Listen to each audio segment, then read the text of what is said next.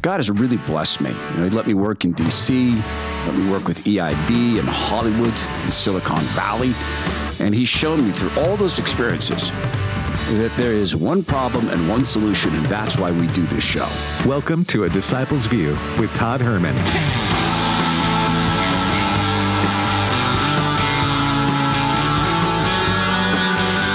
What a significant day, November 22nd, 2023. It's a special day. This is the day before Thanksgiving. And let me just say from the get-go, we thank the Lord for each and every one of you. When we bow our heads around the dinner table tomorrow, I can assure you, AFR audience, that one of the things for which we are most grateful are for you, the listeners. May God bless you, each and every one. And I pray that you have a safe and joyous time of Thanksgiving before God tomorrow. But today is a very significant day, a very significant historical day. And in the program, we're going to talk with a scholar, Eden Gordon Hill, in just a moment about the JFK assassination. Let me just say this. In all of my travels, and by the way, Alex McFarland here, very honored to be sitting in this hour. For years, I've heard people say in the 2,200 plus churches where I've spoken, in 200 American universities, I've had people talking about the state of the culture. And they would say, November 22nd, 1963, something happened. It was like America lost our innocence. President John F. Kennedy was assassinated, everyone knows, in the motorcade going through Dealey Plaza in Dallas, Texas. I've walked that area, thought about it. It's interesting. Dealey Plaza there in Dallas in 1973, in a courtroom across the street, a courtroom that literally overlooks where JFK was shot, would be the decision rendered that would remove legal protection from the unborn. The very famous Roe versus Wade decision was right there in the Dallas courtroom. I had the incredible honor of speaking in that courtroom in January of 2022, actually the last pro-life gathering ever in the Roe versus Wade courtroom. But November 22nd, it was the same day that C.S. Lewis died. It was the same day that Aldous Huxley died. Three individuals representing three very different worldviews. C.S. Lewis, a devout Christian, Aldous Huxley, an evolutionist and atheist, and John F. Kennedy, a Catholic who it is said sat in a car and prayed the sinner's prayer with Reverend Billy Graham. But a Christian, if indeed he was a born-again Christian, I hope he was, from everything I hear. It sounds like he made a decision for Christ, but certainly his lifestyle was not everything a devout Christian's life would be. But the gunfire rang out, and 60 years later, more than 1,500 books have been written about the JFK assassination. Clearly, since that day, 60 years ago, it has been a different America. Well, to help us process some of this and to talk about it, and also to talk about an article that hit the wire this morning, yet another theory about the JFK assassination, Eden Gordon Hill is a scholar and broadcaster. I had the privilege about a month ago of being on her broadcast, the All-American Book Club, with Eden Gordon Hill. But she's a political expert. She's a scholar. She has researched much about the JFK assassination and the years following. Someone whose intellect and insights I really, really appreciate. And she's with us now, Eden Gordon Hill. Welcome to the American Family Radio Network. Hi, Alex. Thank you so much for having me, and greetings and happy Thanksgiving to the American Family Radio Network. I'm so honored to be here with you on the 60th anniversary as we remember the presidential legacy of President John F. Kennedy, and also, talk about the theories and the conspiracy theories behind the assassination that happened on this dark day 60 years ago. I was sitting here reading Clint Hill's book on the 5 presidents, talking about his accounts of the day.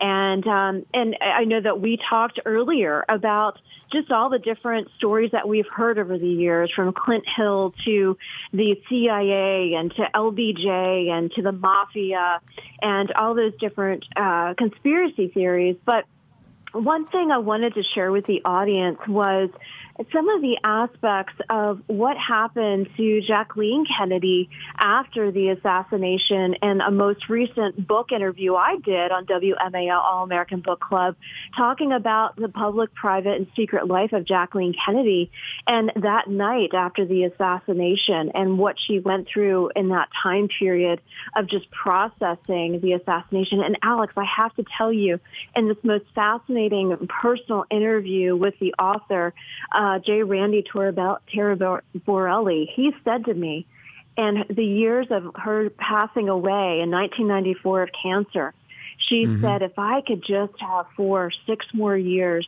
I think I'd finally be over the processing of the passing of the president and seeing what she saw that day. And she really talked to the post-traumatic stress of what happened to her as she was retrieving her husband's skull, his brains on the back of that motorcade.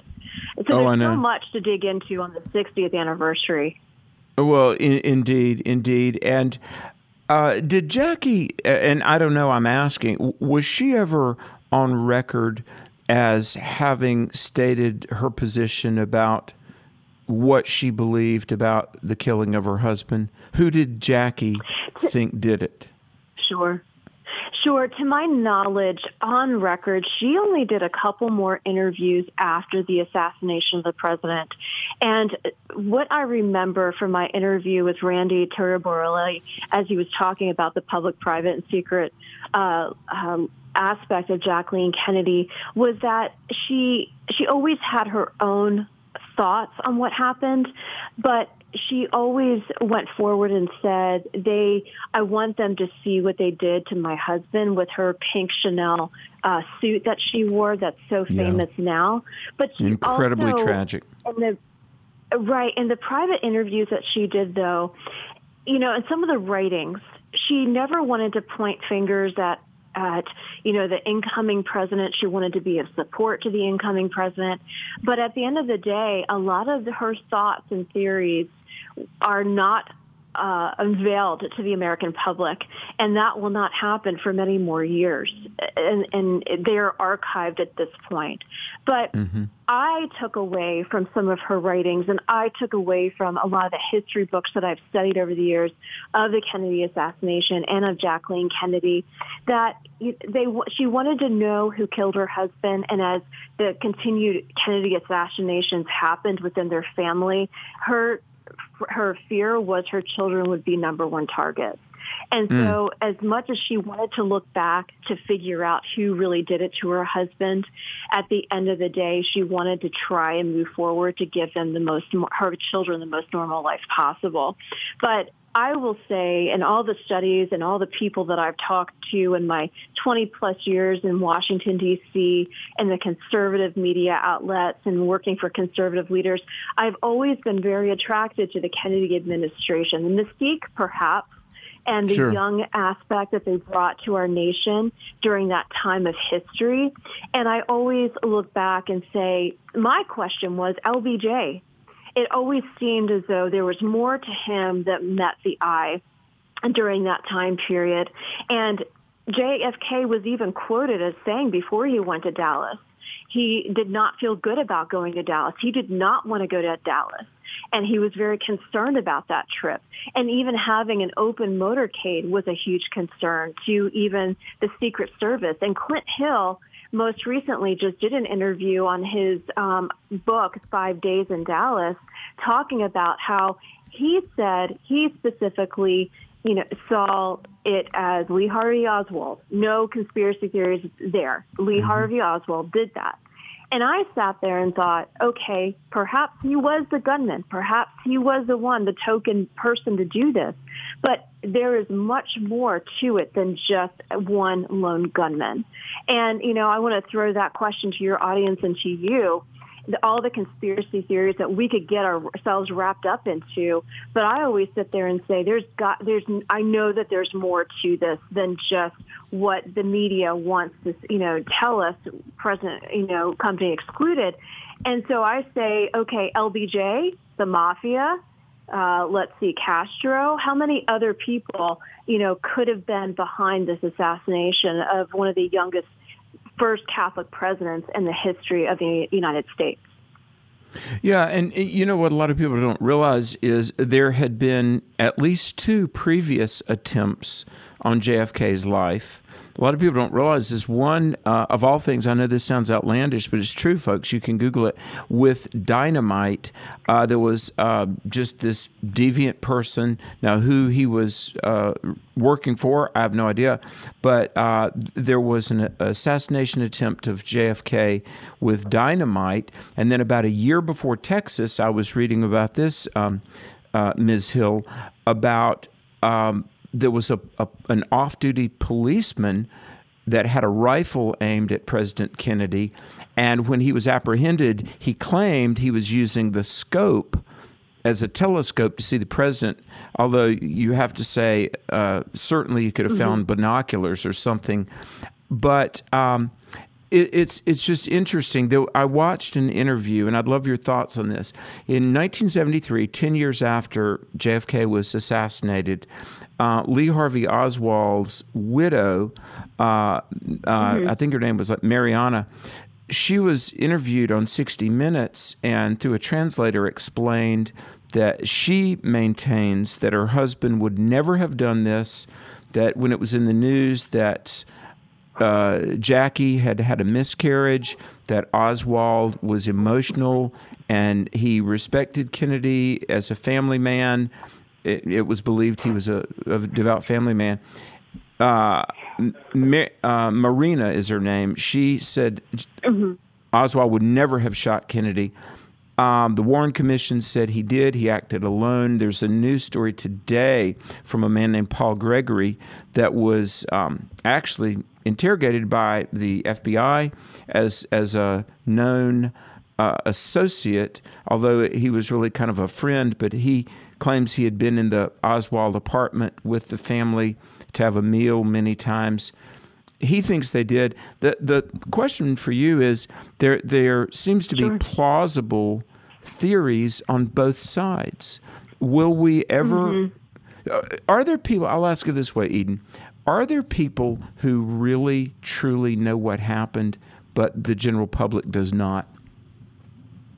Oh, I will absolutely say I believe so. I believe there are many people in the government that have now passed that knew exactly what happened.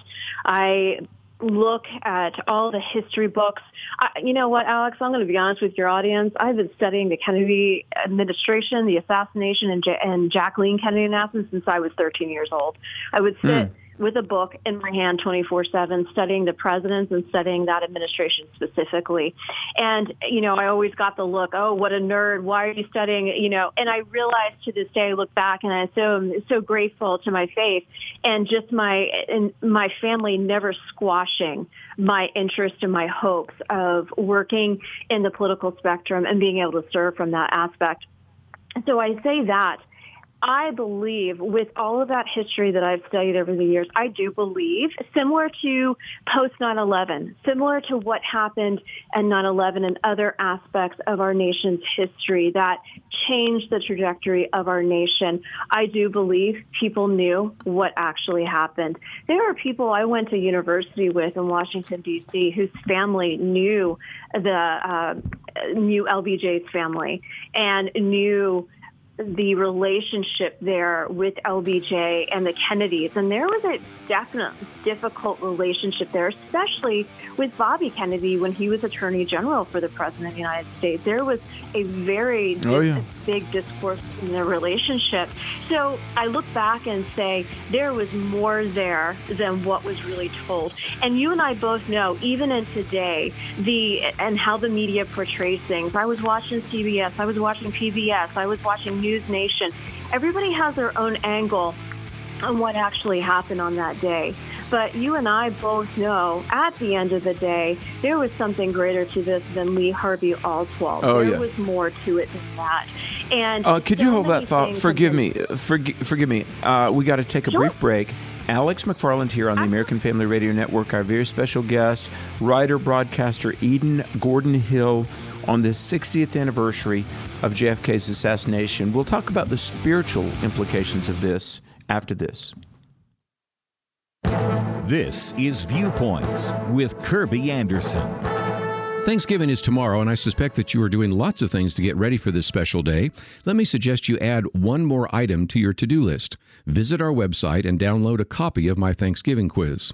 Thanksgiving is a wonderful time to gather as a family, but I also believe that it can be a great time to teach our children and grandchildren about America's godly heritage.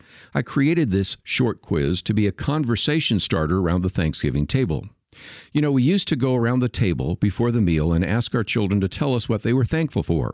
After a few years of hearing about how they were thankful for their cat, their doll, their video games, I knew we needed to do something else. The Thanksgiving quiz was born out of that frustration. It has 19 questions and answers on the Pilgrims and the Mayflower Compact, as well as some questions and answers about the Christian heritage of America. Who were the Pilgrims and why did they leave Europe for America? Why did they celebrate Thanksgiving? What is the Mayflower Compact and why is it significant?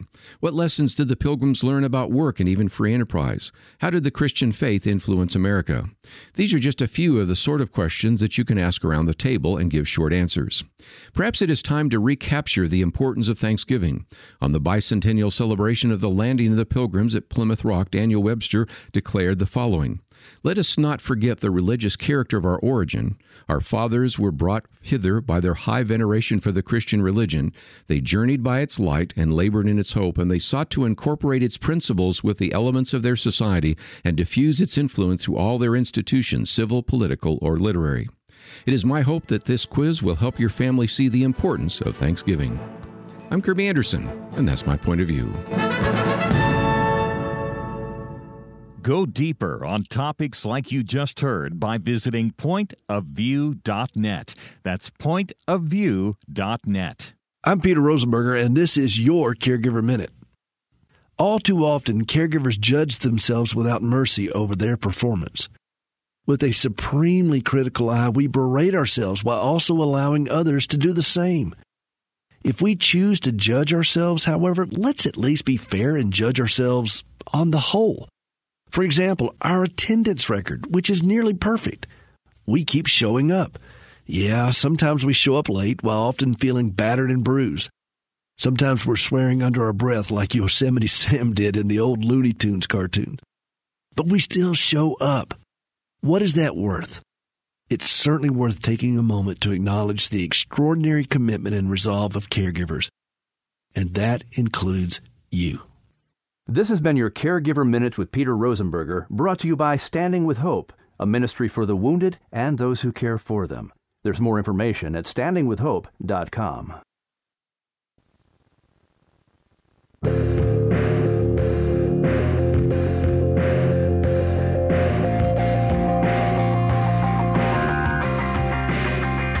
You know, even a cursory, superficial look at the United States of America over the last 50 to 60 years, you can't help but see the vivid contrast between what we were as a nation to what we have been since the 1960s.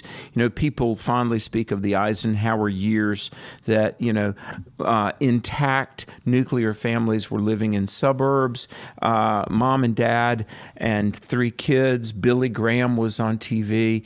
It really was, as they would say, Camelot. But it all seemed to change November 22nd, 1963. Alex McFarland here. We're talking with author and broadcaster Eden Gordon Hill. And the JFK, the moving parts behind his tragic assassination, and then just equally surreal, days after it happened, the suspect in custody. Lee Harvey Oswald was assassinated by Jack Ruby. Jack Ruby claimed he was going to have a tell-all interview. Then he died in the 1970s. Eden, if you would, speak about, in your opinion, because you and I are both Christians, and we do our best to see reality through the lens of God's Word and spiritual discernment. Doesn't it seem like there just were so many spiritual ripple effects? And since the 60s, it's not been the America that we know was founded, the godly Judeo-Christian America. It's been basically spiritual warfare for 6 decades, and it seemed to all change that day in 1963, didn't it? Yes, I do agree with you. I wanted to also, from the spiritual perspective, so many things had happened that day. And just recently, I was talking about the spiritual attacks that we as the American family, our nation, is coming under. And, I look at tomorrow being Thanksgiving, tomorrow being the Macy's Day Parade, the parade that I grew up watching, could not wait to watch and see and be in New York City and be around that energy and the excitement of a traditional family holiday. And now they are adding this culture of despair and disgusting aspects of the drag queens performing in the Macy's Day Parade, which is such a decline of our culture and lifting the good, the true, and the beautiful, and really focusing on what this country was founded on, our faith, our Judeo-Christian faith. And since that time period of the 60s, you had Vietnam, you had the hippie aspect of the 60s and the 70s, and then you saw so many other things uncover in that time period. Now, in current day, we are dealing with the wokeness and the indoctrination of all of these ideologies on our children in the education systems. And so it is a ripple effect that I turn back to the church and say, hey, what are we doing here? What are we doing? Are we speaking up? Are we standing up against this vile aspect that is overtaking our culture? What are we doing as people of faith? And one other thing I wanted to cite to the audience here in regards to the Kennedy assassination, I wanted to give you a couple pieces of data. RFK Jr., his nephew, who was running on the independent ticket for the President of the United States, has asked President Biden, to release the last percentage of 3,500 documents that cite names that are being held at the CIA, that cite names, locations, and everything that happened in that time period on November 22nd, 1963. So I just wanted to put that out there. He is putting out a petition to ask people and to ask Biden, please release the rest of these documents. Because as we all know and our audience knows, his father was also too assassinated. And I'm sure there's an underlining piece there of a closure piece that he and the Kennedy family have been searching for all of these years, from the assassination of both President Kennedy and the Attorney General Robert F. Kennedy. And I think from a faith perspective, we as people of faith, and especially Rose Kennedy and her Catholic faith and belief, really led the family closer to God. Can you say that? Yes, I can, because she really instilled that faith factor in her children, and then the president's legacy, and also what she did for the next generation of Kennedys and their faith, which I think a lot of people just overlook. They look at the assassinations and they look at the drugs and the issues that every family has, but at the end of the day, they did not focus on that faith piece and that faith component that she was so sure and so secure in, that she really wanted to lead her family in that faith aspect, which I think Jacqueline Kennedy also did, even though she struggled with her anxiety and PTS. And you see that now in other Kennedy family members, especially with RFK Jr., wanting to be out the forefront and speaking out for his family, but also on his belief and what he wants to see for this next generation. You know, Eden, tomorrow, Thanksgiving, if you know the history of Thanksgiving, anybody that looks at that could see that the Pilgrims were devoutly Christian. The Mayflower Compact says that they came here for, quote, the glory of God and the advancement of the Christian faith. As a Christian, knowing that we were founded on godly principles and America has been the primary engine driving the Great Commission, benevolence, spreading the gospel, it's not hard to realize that as a nation we would be in the crosshairs of spiritual warfare. Of course Satan would want to harm America, because America was founded on godly principles. America has been fulfilling the Great Commission. So is it fair to say that JFK's assassination and the cultural and spiritual calamities of the last 6 decades, it's because we have been, and at least to a degree still are, a Christian nation? Yes, most definitely. Most definitely. Even though when you look at the quarter today and how they have changed the quarter, and it's one nation under God, and you look at George Washington's face, it once faced one nation under God. It is now his back towards one nation under God. So Really? I have to say, Yes, I had a friend point that out to me a couple months ago, and then my godson, who absolutely studies this historical pieces of the American dollar and pennies and history of everything that has to do with that, he said to me, yes, they changed the outline of it, but if you look at it, his head is now against "In God We Trust," not facing it.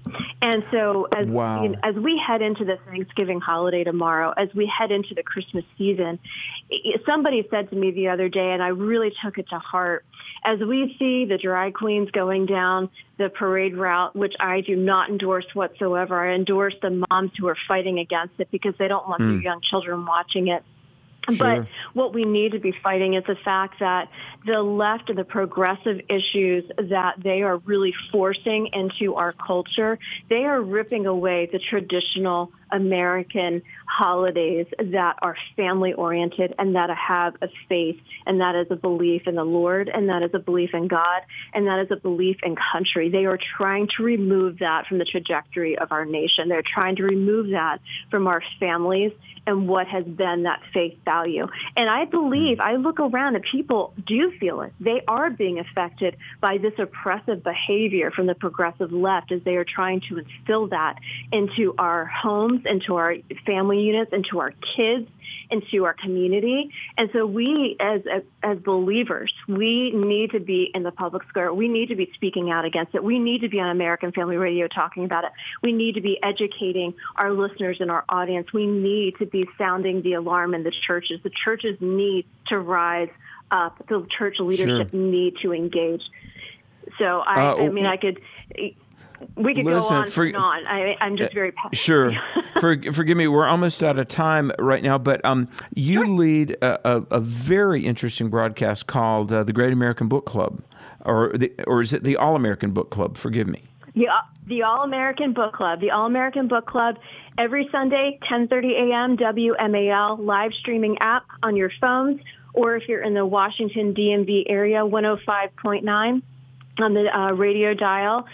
Every week, we are headed into the Christmas season. And Alex, you're going to be on with me in a couple weeks as we celebrate the birth of our Savior and as we talk about the Christmas holiday and all the traditions that go along with it. So love to have your audience come join me every Sunday morning at 10:30 a.m., WMAL live streaming app. Eden Gordon Hill, thank you for your time today. Thank you for your research and sharing that with us. Folks, this is the American Family Radio Network. Thanksgiving is upon us. And, when I was working on some prep for today's show, I was praying about it, and I thought, I have got to get on Stephen McDowell. Stephen is the author of America's Providential History, and it's a great book, part of the Providence Foundation publishing. And I had the privilege at an AFA function in the spring of this year. At a dinner, I sat beside Stephen McDowell, and what a blessing to hear his wisdom and his knowledge of our nation's history, our nation's spiritual history. So on this Thanksgiving Eve, I wanted to converse with him a bit. Mr. Stephen McDowell, historian and author, welcome. Well, hello, Alex. Great to be with you today and be on the show. Well, thanks for making time to be with us. And what will the McDowell family be doing tomorrow on Thanksgiving? Well, we are visiting my oldest son and his family, and we, of course, will be doing what Thanksgiving's all about, giving thanks to God for the great blessings He's bestowed upon us and our nation. And from the very beginning, for hundreds of years, God has poured out innumerable blessings upon the nation. He continues to do that today, and that it's incumbent upon us to give Him thanks and acknowledge Him as the Almighty. Amen. You know, in the spring of this year, when you and I were at one of the AFR, American Family Radio functions, you graciously gave me a copy of your book, which I've been reading on all year long, and I cherish. I've got a couple of questions, but first of all, where may people find you online, Stephen? ProvidenceFoundation.com. Providence Foundation, all run together.com.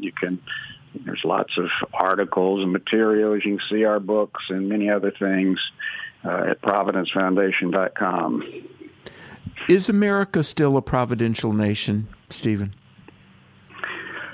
Well, it's certainly providential. Providence just means God's superintending care over his creation. And so God watches over all of his creation, which includes nations, because Acts tells us he raises up nations and puts down nations. His plan is fulfilled here in this earth through operating among people groups. So every nation in that sense is a providential nation.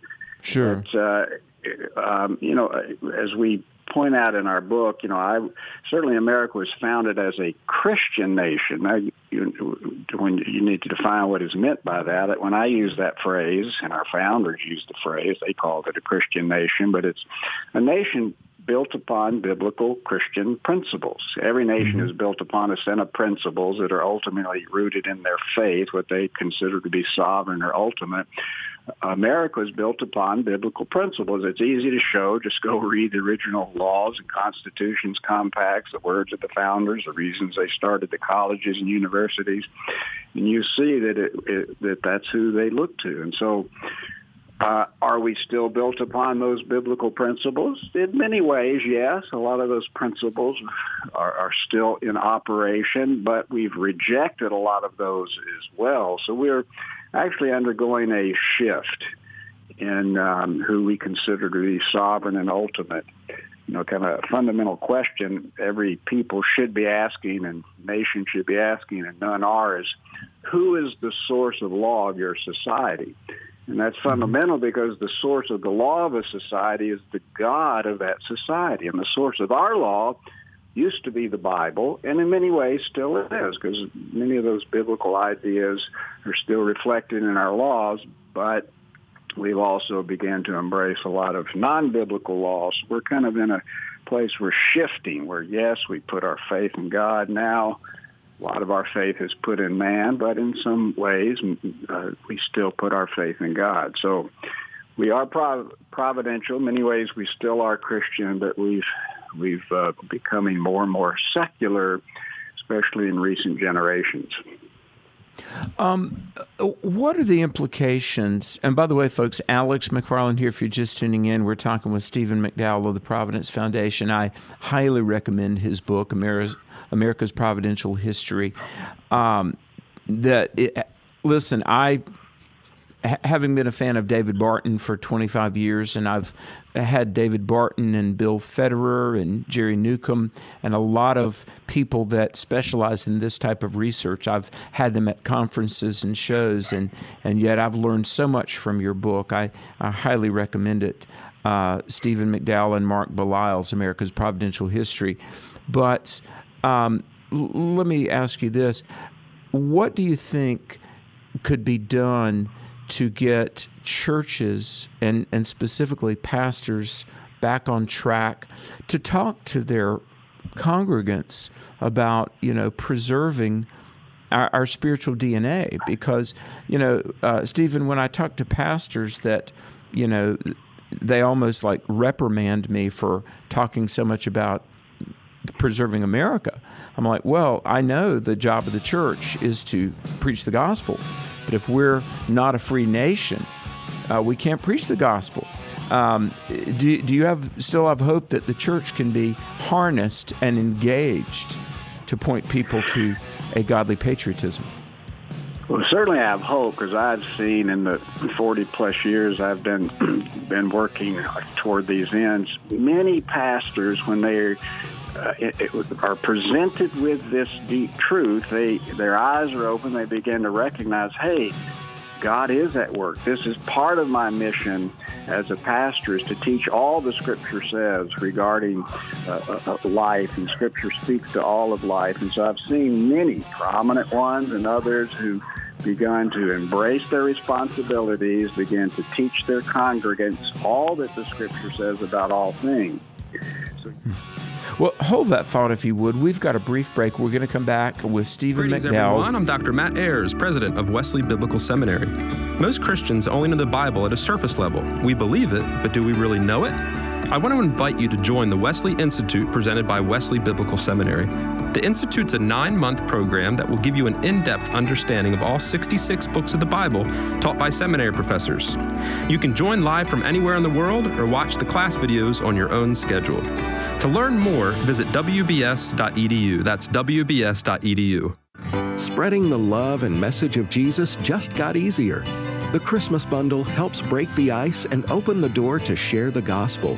It contains a Christmas shirt, 3 Christmas button or wristband 10-packs, 8 ounces of Noel coffee, the Advent Alphabet book, a Hope of All the Earth CD, and a 10-pack of Isaiah 9:6 stickers, all at a very special price.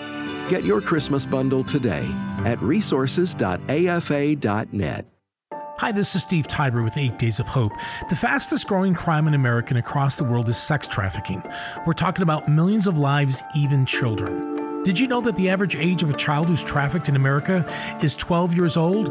Well, 8 Days of Hope is decided to be a part of the solution. Do you know it's amazing to think that there's 13,000 animal shelters in our country, and that's a good thing, but there's less than 1,000 safe places for people who've been rescued from sex trafficking to go to get the help they need.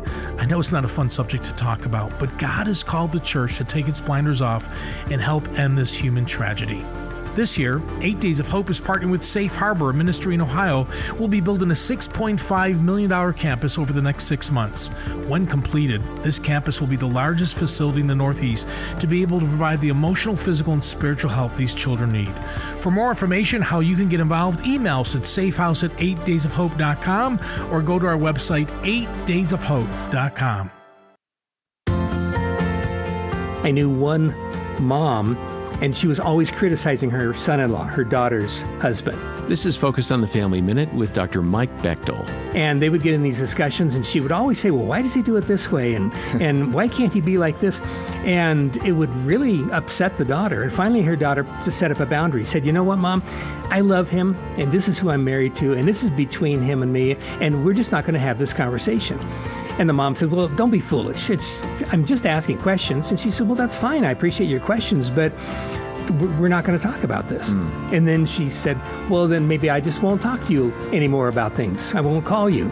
And she said, well, I'll miss our conversations, but we're not going to have this conversation. She made a very simple statement and just repeated it. Didn't explain it, didn't go on. So to build something that says this isn't going to happen here. More from Mike Bechtel at FamilyMinute.org.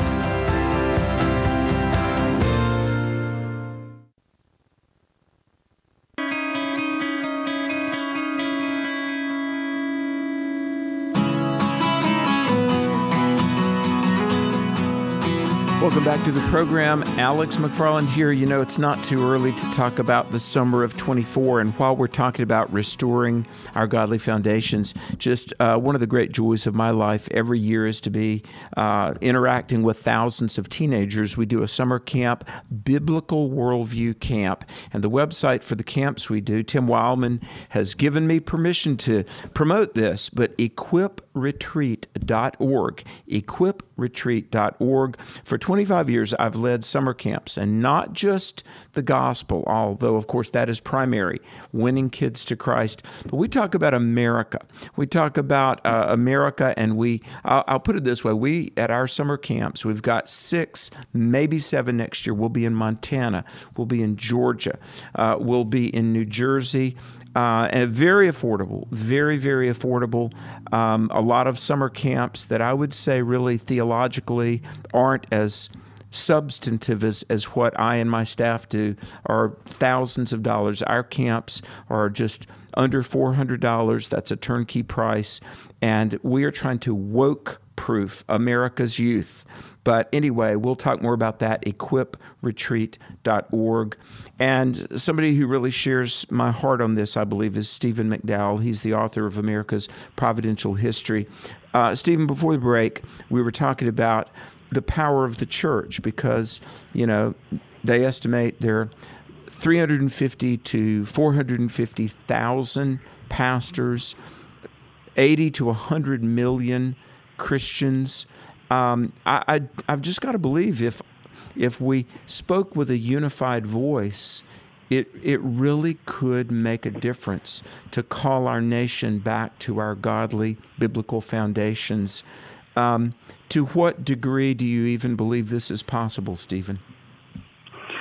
Well, as I was saying, I've seen a lot of positive things. A lot of pastors have awakened to their responsibilities, that the gospel not only changes individuals, it changes the nation and culture. So there are many who have awakened, but unfortunately it's still a small minority. As Barna did a study a few years ago, and 90% of evangelical pastors said they believe the Bible speaks to all of life, but only 10% of those ever teach the totality of what Scripture speaks. So there's a problem there, and I think that you mentioned there's tens of millions of born-again believers in America. If all of them would just act in accordance with what an ambassador for Christ is, we could have a tremendous turnaround right away. But a lot of them don't act because they don't think right.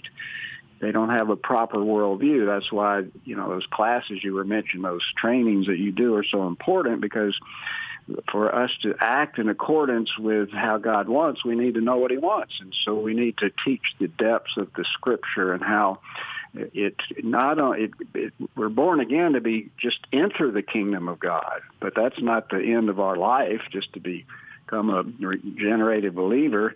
We're called to be an ambassador for Christ and to exert the crown rights of King Jesus in every sphere of life. And so we need to understand what that is, our responsibilities, God's will, how we go to build our families, our businesses, our nation based upon that biblical truth. And unfortunately, the church has neglected its responsibility in training and total worldview in recent generations, so we haven't known what we're supposed to do, and so the ungodly have had the ability to come into a vacuum, really, and to direct the nation, a nation that was birthed by biblical men and women. So for the first many centuries, we were flying in the right direction, you might say. But the church abandoned the pilot seat, turned it over to the unbeliever. They've been flying the plane in the wrong direction. Now, the good news is, in just recent decades, that a lot of people are waking up and asking the question, who's flying this plane and what direction are we going? And begin to kind of fight to take over who's going to fly the plane. And we need to continue to do that, because not just the future of our nation, but I think the future of the advance of the gospel in the earth is associated with what goes on within the United States today in history. Sure. Let's talk about Thanksgiving a little bit. What are some things about the Christian DNA of the first Thanksgiving that maybe a lot of people are not aware of? Well, of course, we associate Thanksgiving with the Pilgrims, and we should. Now, Thanksgiving became an official holiday when Lincoln was president. He declared in 1863, he declared this is going to be an official annual holiday. But we had been celebrating days of Thanksgiving from the very beginning. The first one really was observed in Berkeley, Virginia in 1619. Of course, the Pilgrims didn't come till the next year in 1620. But the Pilgrims, throughout this colonial period, the Pilgrims, the Puritans, the settlers of every colony observed days of prayer and thanksgiving.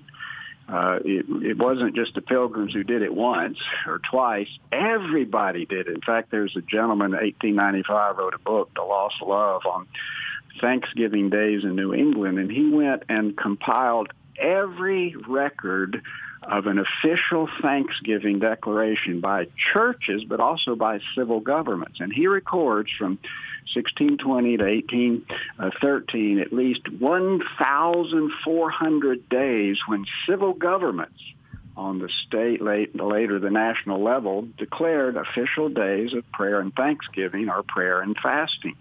So it was an integral part of everything the colonists were doing.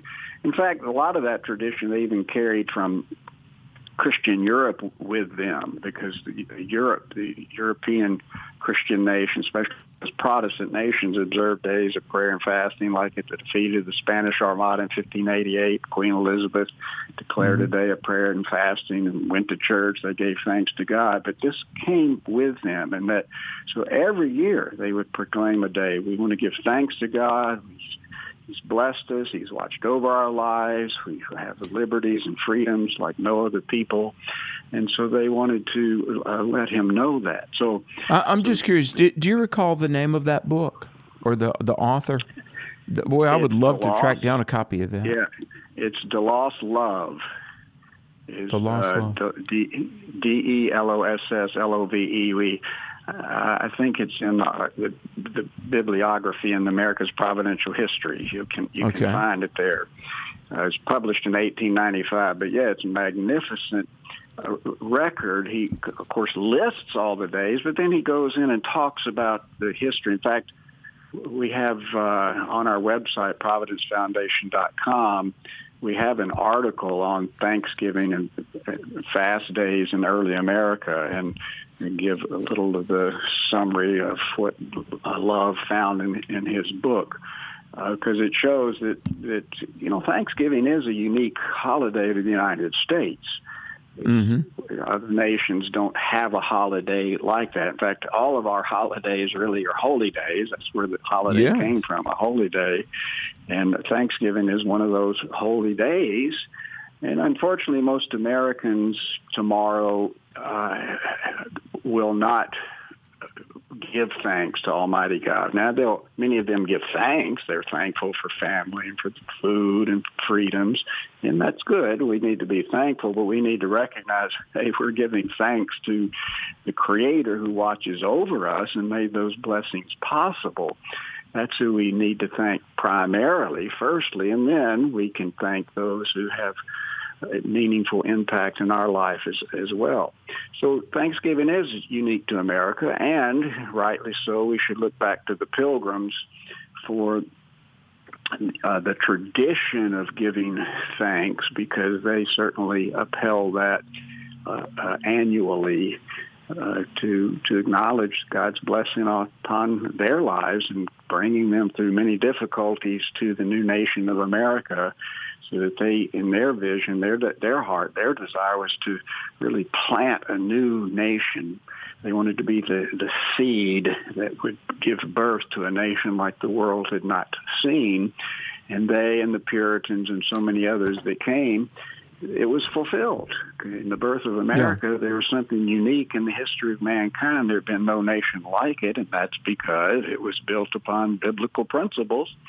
And when you follow God and obey Him, great blessing comes, great flourishing comes, and that's what happened here. And that's only because of the good seed that was planted America. You know, I was reading Jonathan Edwards, one of the early presidents of Princeton University, famously the clergy behind the First Great Awakening, and Edwards talked about Christians that transported here, and God planted, quote, a noble vine. And people like John Winthrop, the Puritan in 1630, said, we are a city on a hill. So, Stephen, I guess I would ask you, was America blessed because godly people were doing their best to follow godly principles? Or was America blessed, prosperous, technological achievements, stability, safety, because we really are in a covenant with God, and the blessings and the favor and the protection of God could be, re-energized or more visibly present? Is it just that if you live godly, it will yield benefits? Or is there an overarching providential plan for America that we would do well to rediscover? Well, I would say both.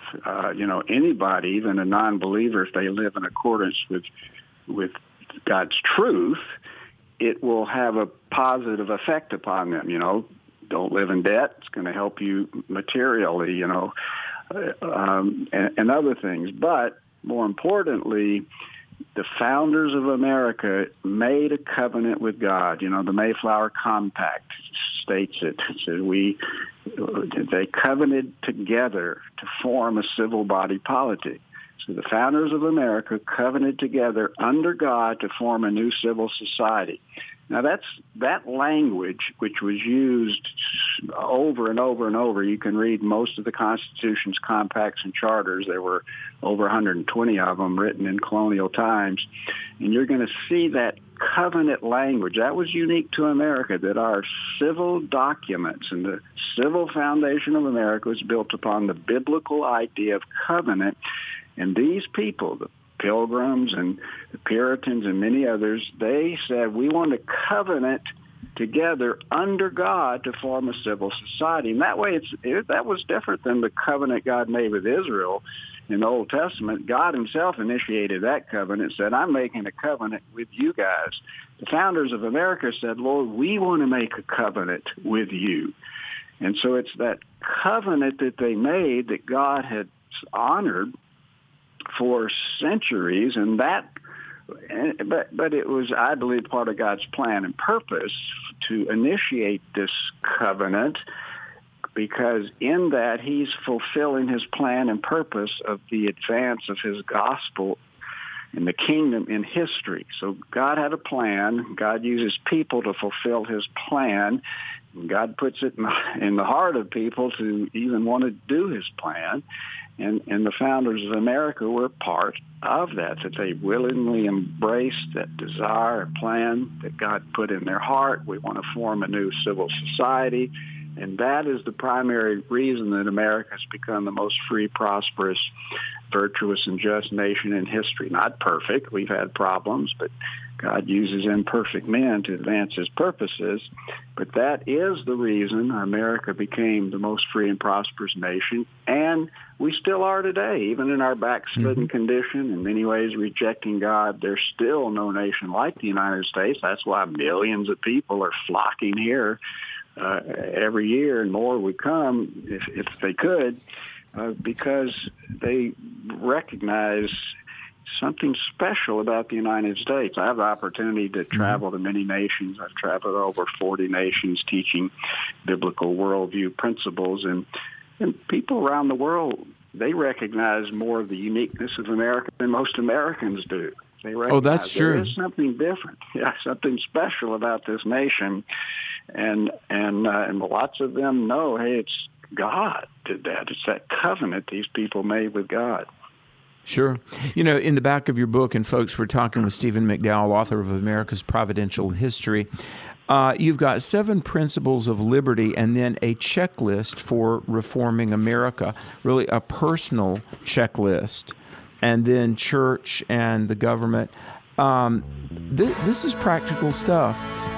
Stephen, where can people find you online and order this book, and listeners a book, which I would highly recommend, but where can they find it, Stephen?